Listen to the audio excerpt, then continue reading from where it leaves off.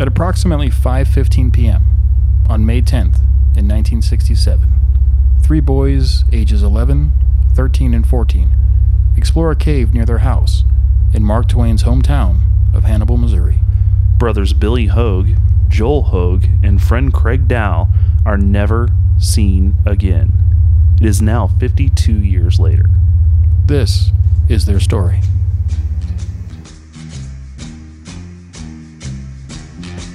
The beat goes on. The beat goes on. Drums keep pounding a rhythm to the brain. La-da-da-da-dee. La-da-da-da-da. Charleston was once the rage. And the beat goes on, Chris. And the beat goes on. No, I better not sing. We tried that the first episode. It didn't work. It didn't go over well. It's the only comment on the Facebook. Love your podcast. Stop singing. Our only 1-star review came from my singing. 5 stars on the podcast, 1 star on Chris's singing. Wasn't good. We want to welcome The people have spoken. The people have spoken.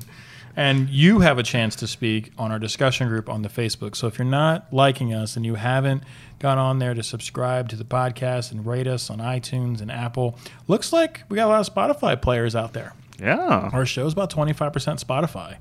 So I'm glad we got on that network. Yeah. A lot of fun. Mention the Facebook page. We're adding a lot of people to our discussion group and a lot of great discussions going on there. So if you haven't hit that little ad, go in and become part of the discussion group. Well, first, like our Facebook page, as always, and then go to the discussion group so you can get in on the conversation. Yeah, and as soon as you basically click that little ad button, do we approve that one? Yeah, you have to get approved to get in there. But you're going to get approved. Yeah. We're going to, unless you guys get reckless on there and funny and troll. Yep. That's why we wanted to do a discussion group. We try to keep our Facebook pages open so anybody has the advice. We like that we kind of curtailed it to the discussion group because, Facebook pages are more about, for us, information. Like, hey, there's a new episode. This is some cool stuff we found, like the Clemens thing we talked about, the signature on the wall last episode. Yes. So thank you so much for subscribing. Thank you so much for the discussions we have had in the past. And hopefully we'll be seeing a lot more of those because we do need that. Remember, I will point this out again. The public solves crime. The public solves cases. This comes from almost every police department. A lot of times they have this weird misconception that they don't want any help from the public. That is not the truth. Any true crime detective or cold case detective, that's the first place they start, is the people that were around. And they re-interview people, and they're doing a great job. But you also have to understand, there's 120,000 cold cases. 1% are ever solved.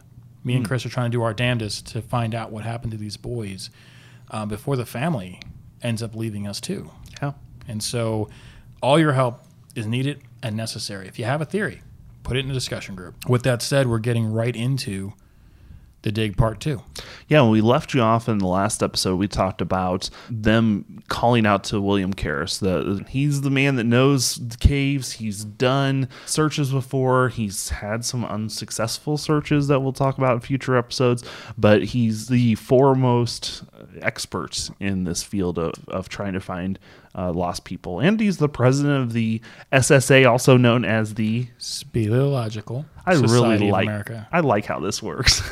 I say SSA. You're like, You I know what you're can't sing talking and you about. can't say that word. These are things that we're learning from our episodes. Right. Let's get right into it. Let's talk Yes. about Karras on the ground. Yes. So he sent a report in the last episode we talked about, or sent a telegraph, says, hey, I'm going to be in Quincy around 10:22 p.m. Quincy, again, 20 miles to the north of Hannibal.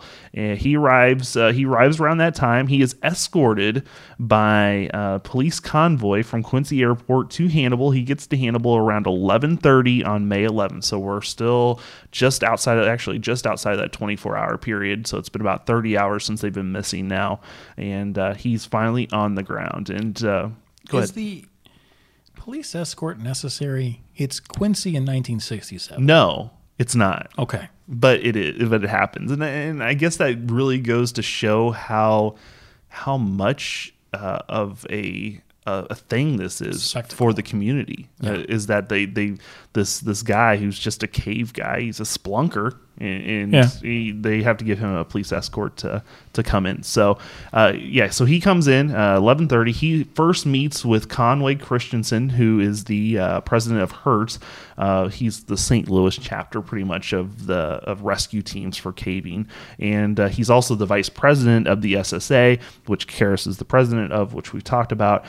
They have their meeting. They get together and talk, and but before you want to say, and I don't know exactly how this works. Again, going off of Karras's report, he talks with Christensen, but other reports say that Karras met with the media. The minute he gets on the ground, he meets with the media. That seems more like Williams' past, too, I think.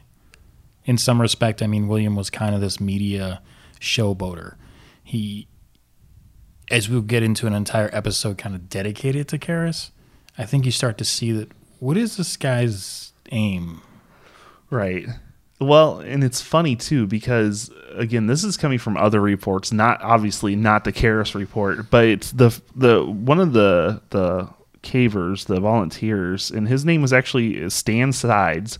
He explained that Karras and members of his team, get this, were rappelling down a bluff for a cameraman for KSDK TV in St. Louis. Rappelling down a bluff. Yep. It's just, once again, the police envoy repel. Watch how we repel. This becomes this sensationalized story already. I mean, if you think the news is crazy today, it's never not been. It's about getting ratings, and they want to show, well, this is just boring staring at a cave wall. Yeah. Let's get these guys repelling. I can just see the producer up there. Yeah, and you can see in the way that Karras is, you can be, when you hear that reporter go, "Hey, can you guys like rappel down a wall or something?" And he's like, "That's a great idea. Let's do it." You know, Right. He wants that recognition. Just Make as sure we much. have the focus of me. Yeah. So, but we'll get in again. We've talked about that a few times. We'll get into all of that more in depth later on. But speaking of Karras, we need to talk about some of the things in his reports that is a little bit of contradiction, Frankie, from what we have. And so we'll dig into this and then kind of analyze it a little bit. So the contradictions are coming from the actual report versus the written word in newspaper? Actually, it's coming from, the specifics are coming from, again, going back to John Wingate's book. Okay. And the reason why, and, sometimes, writers will have their own outlook or their own take. We have our own take, and we talk about that. However, these are actual interviews and quotes from people that were there. That gives a little more credence to maybe some contradictions. Again, that's where it differs from what William Karras says in his report compared to what this eyewitness testimony actually written and quoted by people on the ground at that point in time say. And also, I mean, Wingate does his own interviews too, and maybe that is where some of the contradictions are coming into. Like, he's talking to people, 50 years later. Right. Like, your memory is not that good. Very good. Very good point. So let's get into the first contradiction. And we hit on this, touched on the last episode, but kind of put the nail in the coffin here. During this period when he first arrived, a review of all the facts concerning the boys revealed that no one had investigated any place other than Murphy's Cave. That is a direct quote from William Karras's report. That's really interesting. Yes, because we just learned in the last episode from the emergency squad, the Marion County Emergency Squad, we just learned from them that they split up and half of them were in Murphy's Cave and half of them were heading to the cutout. So, again, contradictions, there's your first one, because the Marion County Rescue Squad said that they, in interviews that we mentioned, that they searched that road cut area, even had been miles away from that area. They've searched other areas. Yeah, I mean, you had Bill Bridges there. Yes. Now, this is one of two things, right? This is William Karras trying to say, my investigation is the only one that counts. And he's saying that from a journalistic standpoint, which there's journalistic liberties taken in John Wingate's book. John Wingate was a journalist. So drawing intrigue to story, making it a page turner can also, you always look at, like, when you see a movie, right? And you look at the book and everybody's always like, oh, the book was better. Yeah. And the reason that is because some things aren't as important that need to be reported. when we're looking at this, we don't have that choice. We have to look at it from a non-conjecture standpoint. We have to look at all the angles. You mentioned Bolting House. That's an interesting name. That'll come up again. The Bolting House name is definitely still in our review, because as these seasons go and our episodes are longer, you start to notice all these colorful characters coming into play. Like, well, who are these people, right? So from other contradictions, I mean, you have the Captain Charles Webster. Yeah, and I step back for a second. When you talked about angles, there is one thing, and let me reread this real quick. Karras, and this is the report from Karras, his direct quote says, during this period, a review of all facts concerning the boys revealed that no one had investigated any place other than Murphy's Cave. Now, there is another angle, speaking of angles, you can take this, and that is that he could be referring to not searching beyond the cave systems. Gotcha. So they're, give him a little shadow of the doubt kind of situation. Sure. Maybe that's what he meant. It didn't come off that way, but that's what he could have meant. Now, the problem with that is going to Charles Webster. Right. Is that we already know, according to Charles Webster, that he was the captain. Actually, I think at that point in time, he was an investigator for the Hannibal Police Department, that they already initiated a door-to-door search of the area prior to William Karras coming in. So that actually contradicts what he just said. Even my rebuttal of maybe that's what he meant, that's not true either, because the Hannibal Police Department was already working, going door to door, and they even provided the Marion County Rescue Squad with a map of all the sewage systems that were in that area. So just to give them an extra out. So again, contradictions, maybe not that Karras. I don't know. I don't know how to go from there. It's just, it's weird. I don't know why he would put that in his report. Also, I mean, the cops are the first ones called. So naturally they're going to investigate. Maybe he's looking at it from a caving standpoint. You know, that these guys are doing door-to-door searches. That's not important when I'm here. I'm not here to do door-to-door. I'm here to be in a cave. Right. And so I guess from his standpoint, he's looking at people that are non-qualified, right? We talked about the rescue squads. We talked about the drills they're doing. These guys, you even said yourself, their proficiency is not in caves. It's more like, dragging rivers and looking for lost hunters. And so maybe he's also, I mean, we always want to approach this as an unbiased view. I mean, yes, maybe Karras was a scout for cameras, but at the same time, I'm sure he's wanting to have this resolved. He wants to be successful. 100%. I mean, he just starts this thing. I mean, we can get into Schroeder's Pants Cave in another episode with William Karras. And if you want to look up that on your own, you can, and then be ready for that episode, because that will really intrigue you about Mr. Karras and who he is. Absolutely. But you're going to go into another discrepancy here that I find the John Sanders thing is just bizarre. Yeah, so let's do that. On Friday morning, in the report that Karras put out, Karras instructed John Sanders, he's an SSA board member, to find a man who was head of the local CB club. Ironically, Pete Strobel, which I apologize, I mispronounced this. I named Strobe earlier in a couple episodes ago. It's Strobel, so I apologize for that. But Pete Strobel was in the crowd, and he overheard Karras' request. And Pete, ironically enough, was the president of the Beacon Light CB Club, and he immediately offered his services to William Karras.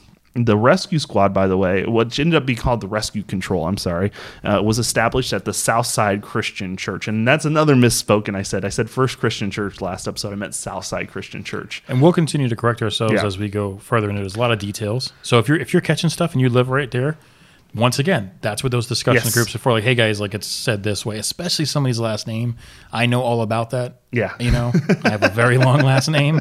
So yeah. Now it's interesting, even though I messed up with what at church I called it, the reason what we were talking about last episode was about somebody that already set up equipment there.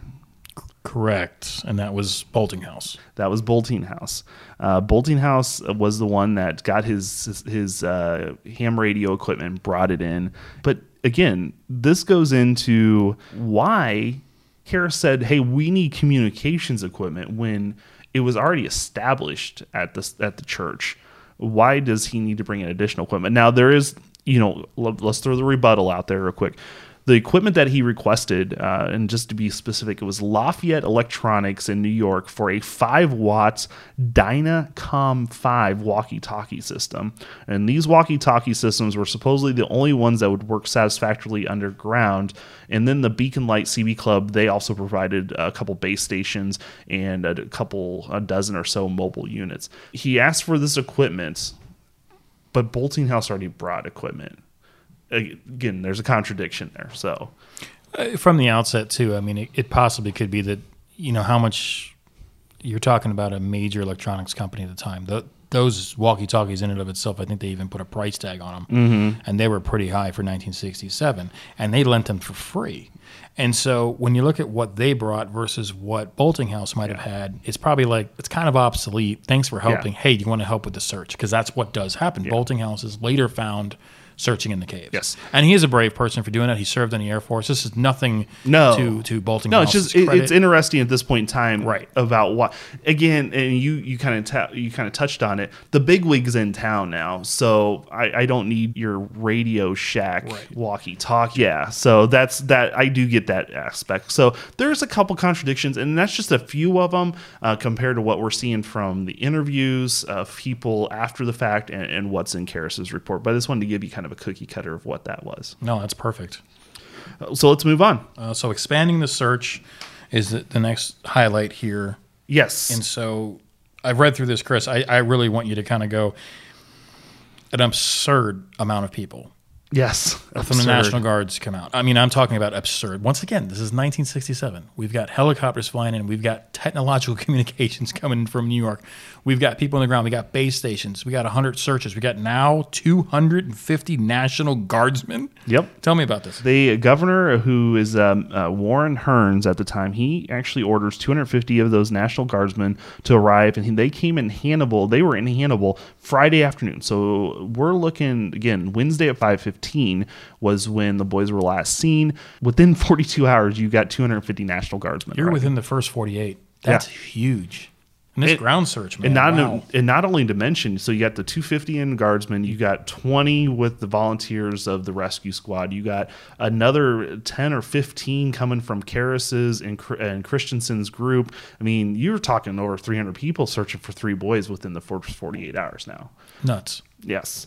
To give you a little more specifics, the guardsmen, they were brought in to start a ground search, and they covered 7 square miles of the area, and they checked anything from barns, shacks, sheds, anything that possibly could have the boys in. So the guardsmen were responsible for those areas. Now, also, while they were doing this ground search, they also were searching for other potential caves along the way as well. Incredible. Yes. They also, again, some of the expanded search, but beyond the National Guardsmen, all the trains that had left Hannibal from 4 p.m. on Wednesday, May 10th, also were searched, regardless of where they were in the country. So, say a train took off from Hannibal at 3 o'clock in the afternoon, and at this point, you're looking at 40 hours down the road. They're probably close to, say, Louisiana, the state of Louisiana by now. So, they actually sent out to those people and said, search these trains. So, all those trains throughout the country that were in Hannibal at that time were searched. Amazing, because once again, going back to my point, not last episode, but I believe episode 4, where I pointed out nobody went to check the church. Checking trains. Yeah. Nobody wanted to see if the boys actually Yeah. ever made it to church. Yeah. There's that. We assume that they didn't make it to the church, though. But again, that's an assumption. You could be onto something. They, by the way, with the trains, they searched. They continued that search every day for a few weeks after that. So even trains that were leaving Hannibal after May 10th were still being searched, just in case something would happen to maybe they would jump on a train or something like that after the fact. And now the sensationalism comes, right? The TV, the radio, Yeah. trying to make the specter on the news. And so within the first 48, just to recap, Chris, right? You got expert and William Karras down there from the SSA. You've got Conway Christensen. Conway Christensen. You have a rescue squad. You have 250 guardsmen. You have the police department. You've got everybody searching for these kids, because when you look at this case, and maybe from the first couple episodes, maybe they're not in the case, maybe they're 7 square miles. That's a huge area. That's a huge. Just do it on your computer. It's huge. So if you're thinking like, they were hanging out in a tree or they got lost somewhere else, it's very tough to look at it from that perspective. That's an interesting thought too. You had the Mississippi River. Chances are they didn't do a lot of searching on the Illinois side. So that 7 square miles was 7 square miles of Missouri. Correct. So you're going pretty far out. Now, that is an interesting thought we need to look into. Fluvia is still in my mind, bro, that river. Yeah, but even on the other side, Mark Twain got on a boat and floated to an island. And so it's a possibility that you maybe that's something we need to look into. Anyway, that's for another episode. Yeah, because we did mention Quincy's 20 miles. Quincy's Yes. also in Illinois. Yes. Yeah. So- yeah, you literally Hannibal's right on the river. So there's that possibility too. But we'll get into that later on. You talked about the TV, the radio, the media. There was an appeal that was made over those broadcast types, directing anyone that saw or spoke to the boys in the last 5 days to contact the Rescue Control. Which I kind of hit that a little bit. Rescue Control was pretty much headquarters. That was where all the action took place. That's where the communications equipment was. That's where the volunteers checked in and out at. That's where pretty much everybody went to, which again was the Southside Christian Church. Correct. A tip line was set up. It received hundreds of calls within a few hours of it being publicly known. The tips, they included some reports of seeing the boys, also reports from property owners who said, hey, I got a cave on my property. So that was interesting. Found a lot more caves. And with each report, Christensen would take a group and actually search that cave. So as soon as that phone call came in, they're like, all right, Bob, Jim, Leroy, let's go. We're going to go search that cave.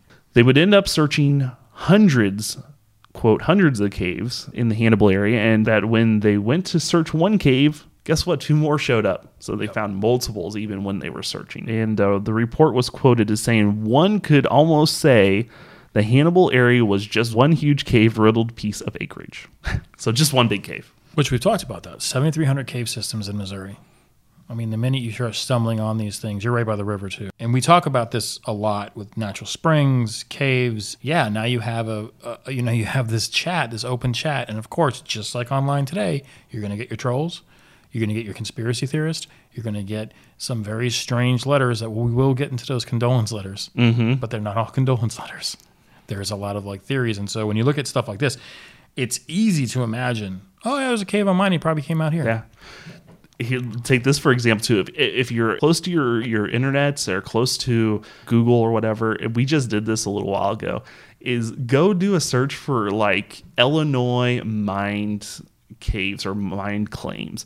And we were searching, just looking for something else. And you heard me say, oh my gosh, I didn't know all these caves existed. And there's within 20 miles of where I grew up, there was 35 of these mine shafts, and I never knew those existed. Exactly. It's amazing how many of those places that are out there that we just were oblivious to. We don't know those things. So definitely check that out. It was an eye opener for me. So even do it in your area, I would say. Oh, that would be really fun. We are adding one more thing to this story here, though, Chris. The McDonnell Aircraft Corporation gets involved. Yeah. But now we have the guardsmen. Now we got the aircrafts involved. Yeah. So Conway Christensen, who we've talked about a few times, he works for McDonnell Aircraft Corporation. He and Earl Barnes, an employee of Conductron, Missouri, who's a subsidiary of McDonnell, arranged to have an F-4 Phantom jet make aerial surveys of the area. The photos were taken and are available in the report, but they're just black and white, blurry. You can't see anything. So we actually we've been in contact. We were waiting on this. Hopefully by the time that you hear this, we'll have it on our Facebook page and our gallery. We do have a colored, or at least a more clear image of that coming. So we will get that posted, because I think it's very important that they took aerial photos of the 79 cut just to show you what it looks like, which I think for us is going to be very important. But once we get those, we've been in contact with the National Speleological. You got it. All right, Society. I mean, when we went out there, me and you just droned it. Yeah. You saw how easy it was. Yeah. And if you guys have watched the videos on there, that was Shift Films. We did all that droning and stuff. So they didn't have that technology that we have today. It's just amazing that. And I'm just waiting, Chris. One day it'll just be droning around, playing around, and I find a body, and Yeah, that would be interesting. It's also reported that Karras and Barnes, who we talked about with getting the Phantom jet, they're both pilots. They ended up taking multiple times their own plane or renting a plane and searching the outskirts of the area to see if they missed anything. Do want to go back. One thing I did miss too was that in the report, going back to the hotline, it said in some cases 2 or more persons reported seeing the boys in several places at the same time. Yeah, and that we talked about that in episode 4 too. There's a lot of groups of boys in the 2 to 4 range hanging out. So I'm not saying all these kids look alike, but if you're asking me if I saw 3 kids going to a cave at this point, yeah, I did. And so that's why I think there's just overlap with people wanting to be informative and to help. There's also a side of me that just believes that a lot of people knew the Hogue boys, knew the Dow boys. From that perspective, everybody's always looking for their 15 minutes. I don't think that that's different in 1967. Mm-hmm. This is where the podcast, this episode, gets a little bit chilling. And we're moving into a topic, basically the last part. This will kind of end our show. But we did want to leave a little bit of a cliffhanger, even more for you guys to be encouraged for 2 weeks, do your own research, get into discussion groups, which is why we're going every 2 weeks. We want to see what people's feedback are. Mm-hmm. And now that we've kind of built that with our subscribers and our audience, this part I think is going to really make the discussion bloom. Yeah.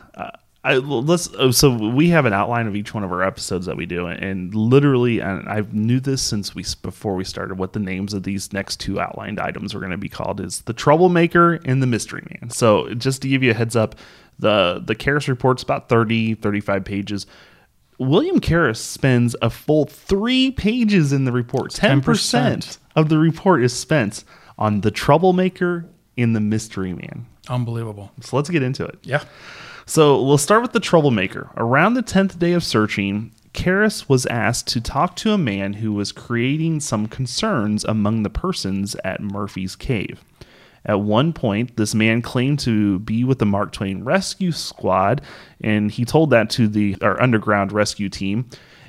And then he claimed to Hurt that he was part of the Mark Twain team. So he told one that he was part of one, and the other he was part of the other. Yeah, when in reality, he wasn't part of any of them, was he? No.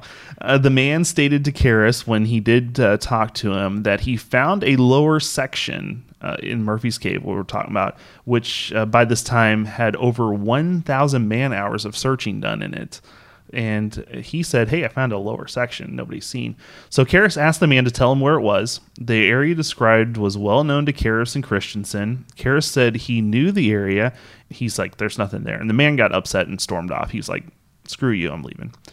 Unbelievable. Yeah. Later on, he convinced the Mark Twain Rescue Squad to initiate an excavation of this area. This is the Troublemaker. The man then once that happened, he went to the local newspaper.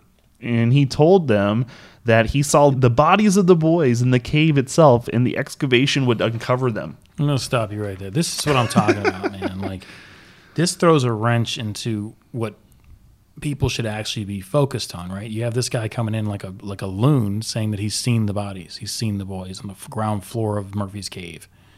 In the separate lower, now he's going to newspapers, disturbing it. Why is he doing all this? Yeah. So during the excavation, the Mark Twain Rescue Squad was suddenly hit with a strange odor. And immediately the searchers assumed the odor was of the boys. And unfortunately, what happened was that assumption spread throughout town like wildfire.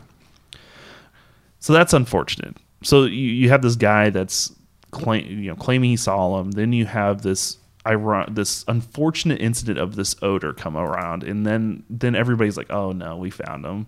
That's not good. Well, upon further investigation, it ended up that the odor had just been seepage, which they had uncovered during the excavation process. And that sounds weird, but the county coroner comes in and says, yeah, that's what it is. So according to the report, that's what the smell was.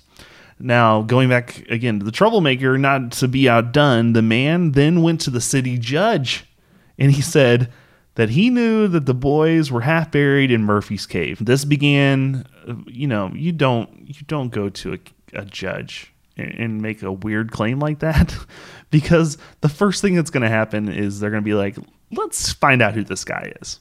And that's what they did. So the judge had an investigation of the man. After review all the data, the conclusion, the man had not seen the boys and the bodies, and it was just not possible. So long story short, Karras, not wanting to ignore any leads, convinced the guy to show him where the bodies were. That he said to the judge. The guy said nearly 4 hours of searching, they didn't find anything. So again, he just makes another story up to be a problem. There's a lot to pick apart there. Yes. And I'm going to back you up because I'm one of those audience listeners right now, and I listen to a lot of these Missing Mooring podcasts, and I always have all these huge hand questions and raising. Because we're young and we're in our infancy, now's the time to add to those discussion groups so we can get in front of it. And my question right here is when you read the book, that smell and the way it's described, and I'm not going to tell you how I know, but the way he describes rotting flesh of a human is true. Because I've smelt it. The sweet smell. It's like rotting fruit. It's very different from an animal. The fact that the sickeningly sweet smell keeps coming up with the one. Now, I know the coroner and everything was cleared, but in John's book, there's somebody else in there. Yeah, I'll tell you, Woody St. Clair, who we talked about before, he's part of the Mark Twain Rescue Squad, Emergency Squad. He said that he smelled it, and he also over the years would say, and he's quoted as saying, over the years we've recovered a lot of bodies, and the smell of human decomposition is a sickening sweet odor, and that's what I smelled the day at Murphy's Cave. And also, we'll give it to John. John and his dad visited that day that happened, and it's interesting. John actually brings up in his book that the people around the cave smelled it, so they actually smelled it outside the cave that day. It's so interesting to me that wasn't dived down. I understand it came from a mystery man, right? The crazy person or whatever, the troublemaker, as you've labeled him. You know, I think that there's just this, I don't know. I can go down rabbit holes with that one. I'll tell you how much, and I'll get into it in another episode maybe, but I still to this day cannot eat cantaloupe. Really? Yeah. Huh. Because that's what I always smell. I smell a dead body with cantaloupe, especially if cantaloupe is a day or two old in your fridge and you smell it. I guarantee you that's exactly that rotting sweet smell, like a fruit rotting on a table. Now, is the smell different from an animal 100%. decomposition? 100%. Which Different is body chemistry. Which is interesting because in the book it says when the coroner and the funeral director were called to the scene, both men believed the odor was from most likely a dog or a raccoon. Yeah, you see, there's different levels of odor, right? There's even a smell where you have like the sulfur, which is like an egg, like a rotten egg smell. But then you also have like mothballs, which is a very apparent smell too. It's different stages of the smell of rotting decomposition. That's fresh. The fruit is fresh. And then it eventually goes off and fades, and it becomes more like this musk, more like the rotting corpse of a body of an animal. But right when they're saying 10 days into it, I mean, I don't know. I still feel that from an investigative standpoint, I'd want to investigate that. I got to write myself a note real quick there. Yeah. I mean, you can read all about it. I mean, any coroner's report. I mean, everything we did on the Elsa thing too, like you go into that, any funeral director will tell you that too. It's a weird smell. I mean, my other partner, Jeremy's wife, worked for a funeral home. So. And we're not, and just to say, we're not making any assumptions there whatsoever. But it's very interesting, and you don't want to give false hope. And we'll talk about next episode of how careful the volunteers and the searchers were because they didn't want to give that false hope. So, you have some event like that happen.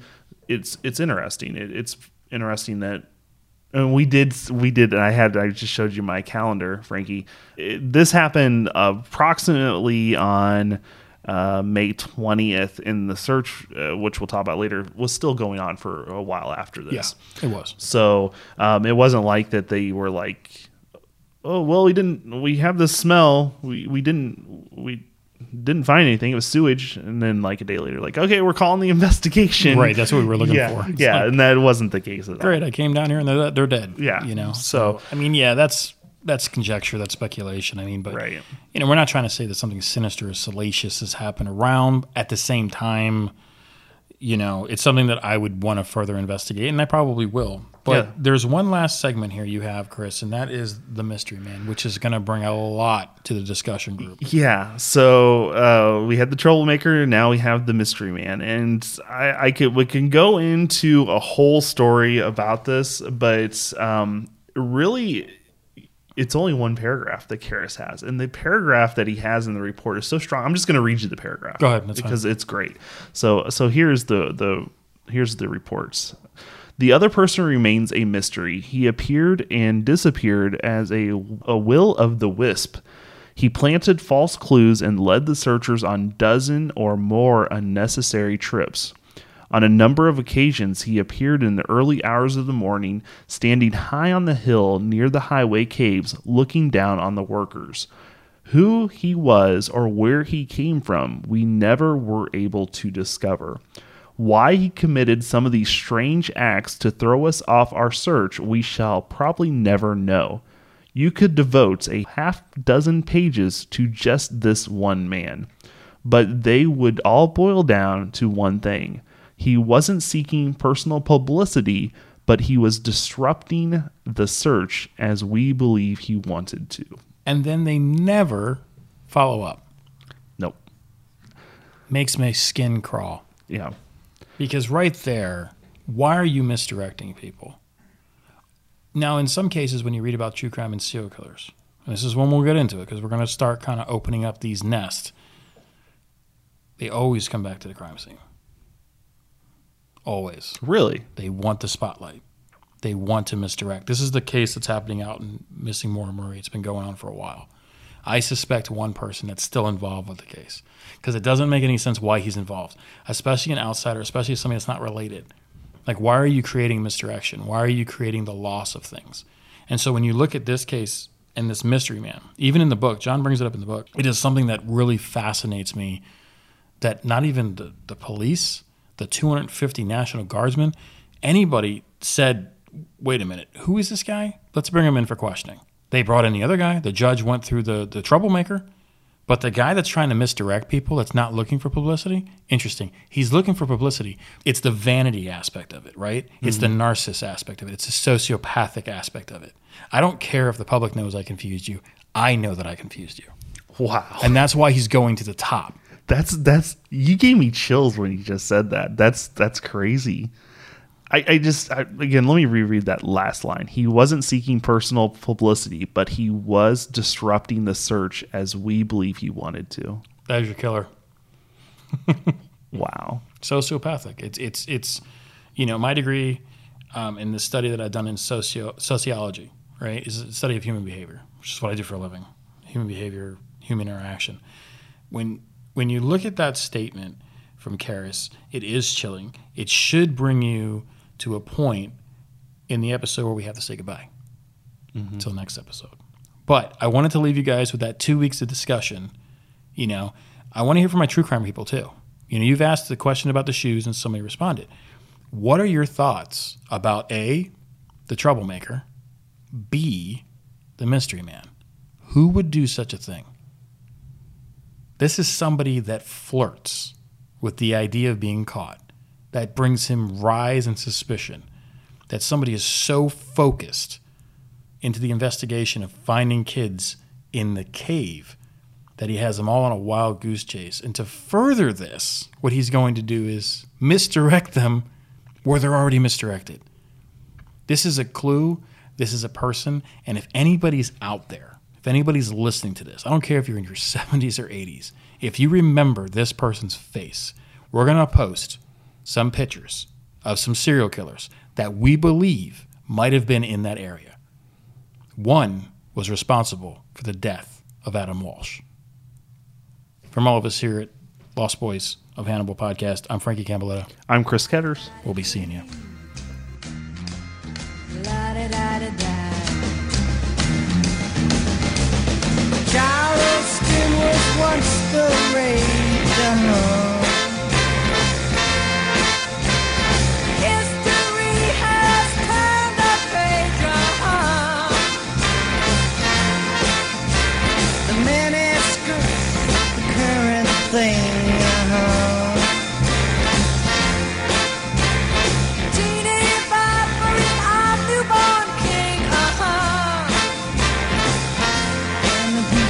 zone.